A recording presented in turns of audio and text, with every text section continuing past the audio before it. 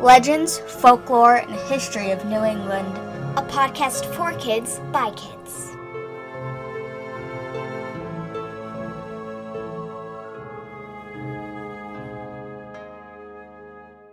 Hey everyone, welcome back to Legends, Folklore, and History of New England. I'm your host Molly. And I'm Bridge. Today we're going to be talking about the Battle of Rhode Island and a fun little excursion you can do if you decide to do some exploring around the battle.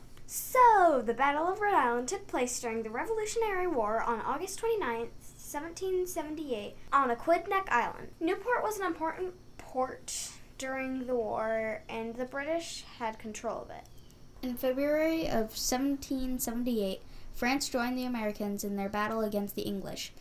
In July and August, French ships were sent to the Newport harbor, and Continental Army moved positions to help retake Newport from the British. The Continental Army is the Americans.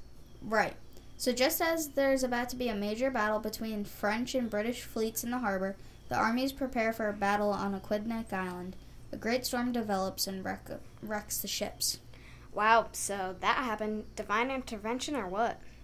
I don't know, but the French fleet limped up to Boston for repairs, and with them pulling out, the American militias started to withdraw from the camps set up on land. The Americans had basically cut the island in half to make sure the British couldn't get on the higher ground.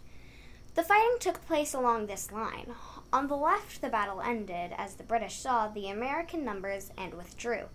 However, on the right, there was major fighting, with the 1st Rhode Island Regiment involved in much of it. And why is the 1st Rhode Island Regiment important, you ask? Well, glad you asked. It was one of the first few units to serve the entire war, from the Boston Siege through the end of the war, disbanding of the Continental Army on November 3rd, 1783. But also, it had a large number of black and Native American soldiers fighting alongside their white counterparts. Some consider it the first black regiment, even though not all members were black. So this regiment was responsible for repelling the Germans, fighting for the British, 3 times. The German commander actually wrote to his leaders and said he would not face them a 4th time because his losses would be too great. Their fighting allowed the larger army to retreat without greater losses. In all, the regiment suffered 3 killed, 9 wounded, and 11 missing. After that, there was an orderly retreat out, and Aquidneck Island was left to the British, but they didn't gain ground. The 1st Rhode Island Regiment stayed in Rhode Island for the rest of the war to defend against the possible British attack, but it never came. There is now a National Historic Marker where the battle is fought, and Joseph Reynolds' house in Bristol was used by Lafayette. Yes, that Lafayette for all you Hamilton fans. As his headquarters during the campaign. Okay, so you've been exploring. You want to grab some food, right? Head over to the Valley Inn in Portsmouth. Why, you ask? Well, the food is good, but most importantly, it's haunted. Yes, why not eat at a haunted restaurant? So, according to the story on NewportRI.com says, the trial never would have happened if it hadn't been for a ghost. The year was 1672. Thomas Cornell of Portsmouth discovered his 73-year-old mother, Rebecca, burned to death before the sitting room hearth. The initial coroner's report ruled the elderly widow's death an accident until her surviving brother, John Briggs, was visited in a dream by his dead sister.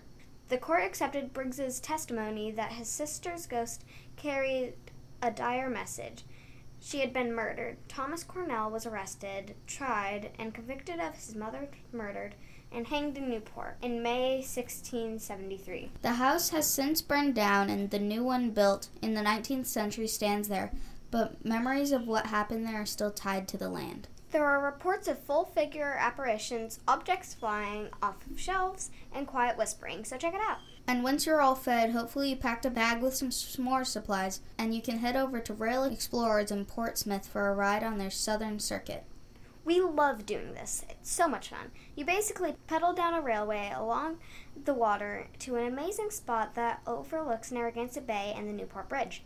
We always do the evening tour because you get gorgeous sunsets and they have fire pits going at the turnaround point, so you can cook some s'mores and enjoy the view. If you go in July, we're usually there around July 4th, there's a section that seems like hundreds of fireflies. it's like going through a tunnel of them. Really, really cool. So there you go. Looking for something to do? You have a little history, a little spooky, great views, and fun. Full family day. If you try it out, let us know. Check out pictures on our website at www.lfhne.com. You can also follow us on Instagram or Facebook at lfhne_kids. And as always, if you like what you hear, please rate, follow, and like us wherever you listen to. We so appreciate 5 stars.